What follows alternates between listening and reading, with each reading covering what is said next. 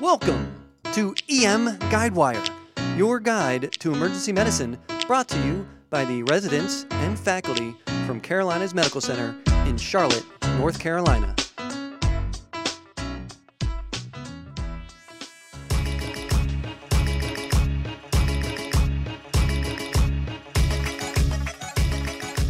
Core Concepts of Emergency Medicine.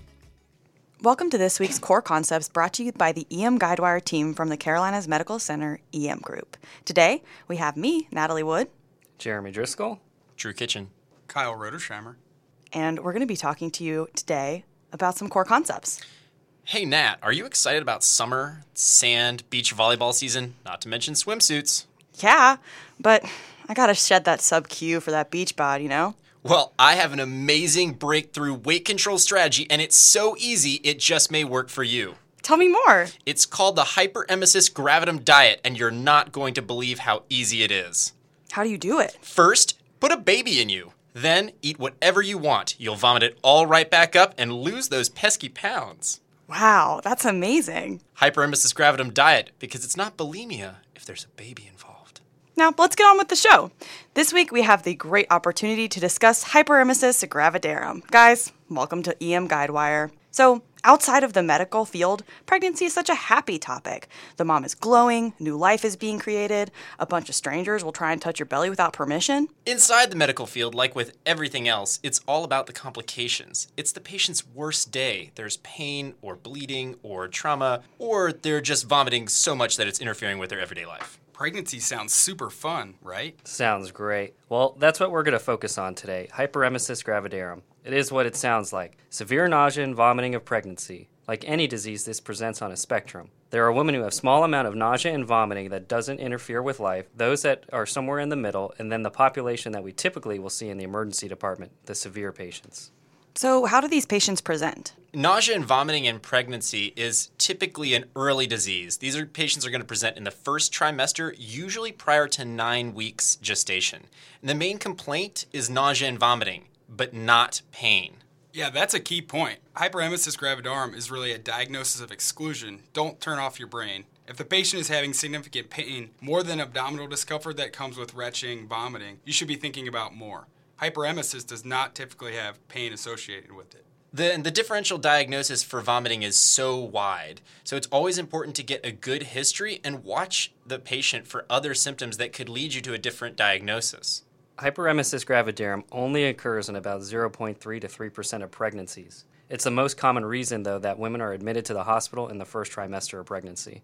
So let's get back to basics. What causes this condition? So, it isn't clearly known what causes the condition, but there are some theories. One is that the rising HCG, or estrogen, during the first trimester of pregnancy is the emetogenic stimulus, and women have different sensitivities to this. I think that my favorite theory is the evolutionary theory, that the nausea and vomiting developed as a way to protect the woman from potentially dangerous foods. Obviously, if the inverse is true, then pickles must be the superfood for the placenta. But it seems that the most support is for the hormone theory, because women who have increased placental mass, like with a molar gestation, or multiples, are at increased risk for hyperemesis. Regardless of theories, either way, thankfully there are few long-term effects for mom and the fetus. Fetal outcomes are overall the same between moms that have hyperemesis and those that do not. But you can imagine that for the severe cases, even though not life-threatening, this condition can significantly affect the patient. So, what are you going to try and focus on for physical exam in these patients? As always, I start with those all-important vital signs. That's a good place to start, Drew. So on physical exam, I'm most looking for signs of clinical dehydration while trying to rule out other etiologies if I suspect hyperemesis gravidarum. So questions I ask, is the patient tachycardic? Is their blood pressure borderline or low? Then I can't forget mucous membranes, even in adults. And skin exam, consistent with dehydration. And then I move on to the abdominal exam. Remember, these patients are in their first trimester. The uterus likely is not quite elevated out of the pelvic space yet. If you are able to palpate a uterus, think about possible multiple gestation or molar pregnancy. Man, Jeremy, I haven't thought about trying to palpate a fundus since those fun days on OB. A little closer for you, huh?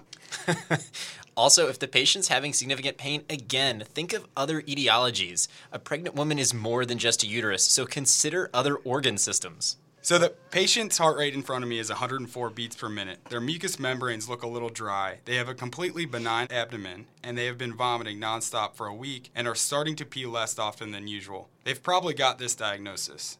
So then from there, what kind of workup should I be doing in the emergency department? So for labs, I definitely want a urinalysis and a chemistry. The UA can show if a patient is in ketosis. This will be one of the most important deciding factors. We can also evaluate for possible asymptomatic cystitis, and the chemistry can tell us if the patient is hypokalemic. It can also tell us if the creatinine is elevated or if there's other signs of dehydration. Also, these patients need a weight. One of the admission criteria for the patients is weight loss of greater than 10% of their pre-pregnancy weight. What do you do about imaging, though? If the patient doesn't have a confirmed IUP on ultrasound in the electronic medical record, they certainly need an ultrasound. But she told you she's pregnant, so why do you need an ultrasound? So what if you see a little snowstorm or a bunch of babies? It certainly would change the management of the patient. I mean, that makes sense. So now we have a confirmed IUP, our labs show a little hypokalemia, and the UA has some ketones. What's our next step? Well, we should probably treat the poor lady. So, can we talk about medications? Because I've learned that there are really only a couple medications that actually have any evidence for treating hyperemesis, unlike most other vomiting we see in the ED. That's true. ACOG, or the American College of Obstetrics and Gynecology, has staged recommendations for these patients. First line for non-pharmacological treatment is to treat with ginger, approximately 250 milligrams capsules 4 times daily, and also acupressure, acupuncture, or electrical nerve stimulation at the P6 point. P6 point? What are you getting at with that? Come on, Jeremy. You don't know what the P6 point is? Obviously, it's the point located 3 finger breadths below the wrist on the inside of the wrist between the 2 tendons. Oh, I thought you were referring to the P5 point. Oh, yeah, it's P6. That's a common misconception. There are actually wristbands that have a mechanism for placing pressure at this point, so you can get pregnancy friendship bracelets. But really, the only treatment with good evidence is vitamin B6 or pyridoxine and doxalamine. This has been sold as a combination product, but is cheaper and just as effective with the 2 components. Vitamin B6 is 25 milligrams PO Q8 hours, and the doxalamine is 12.5 milligrams PO Q8 hours. Bedtime dose can be 25 milligrams. So 12.5 milligrams, 12.5 milligrams, and 25 milligrams at bedtime. If your patient isn't already on these medications and they are able to go home, in addition to antiemetics, these should be prescribed and are first line.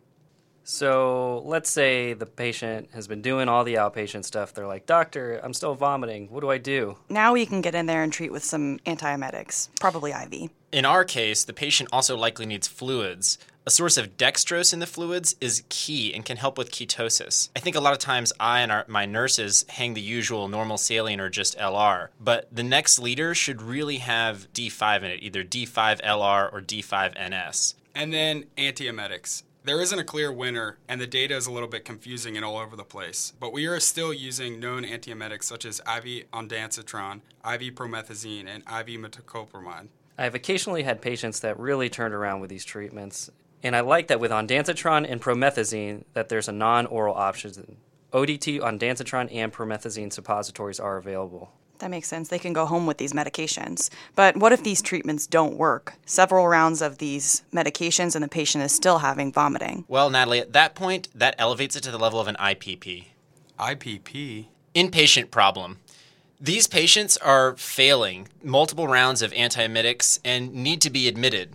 The worst cases likely require steroids, nasogastric feeding tubes, and potentially days of parenteral medications. So at this point, you've done your due diligence. It's time to call in the cavalry. One last thing, though, Drew. Replete that potassium. These patients will frequently have hypokalemia. Well, thanks you guys for those core concepts. Now we will be able to treat these pregnant patients and get them back out there for more unsolicited belly rubs. So let's review. Hyperemesis gravidum is severe nausea and vomiting during early pregnancy. Typically think of this starting prior to 9 weeks gestational age.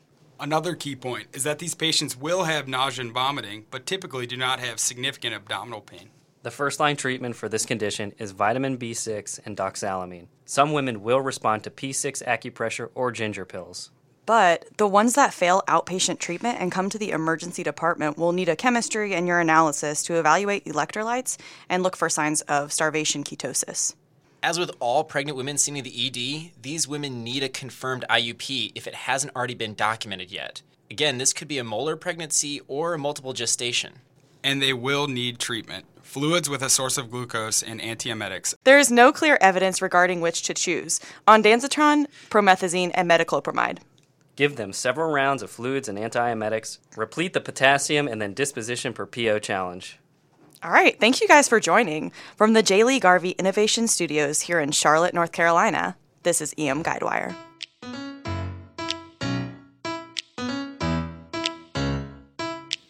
Thanks for listening to EM Guidewire. Go, be awesome today. CMC out. Metoclopramide. Metoclopramide. Metoclopramide. Say it like that. Oh, okay. Metoclopramide. Ondansetron, promethazine, and metoclopramide.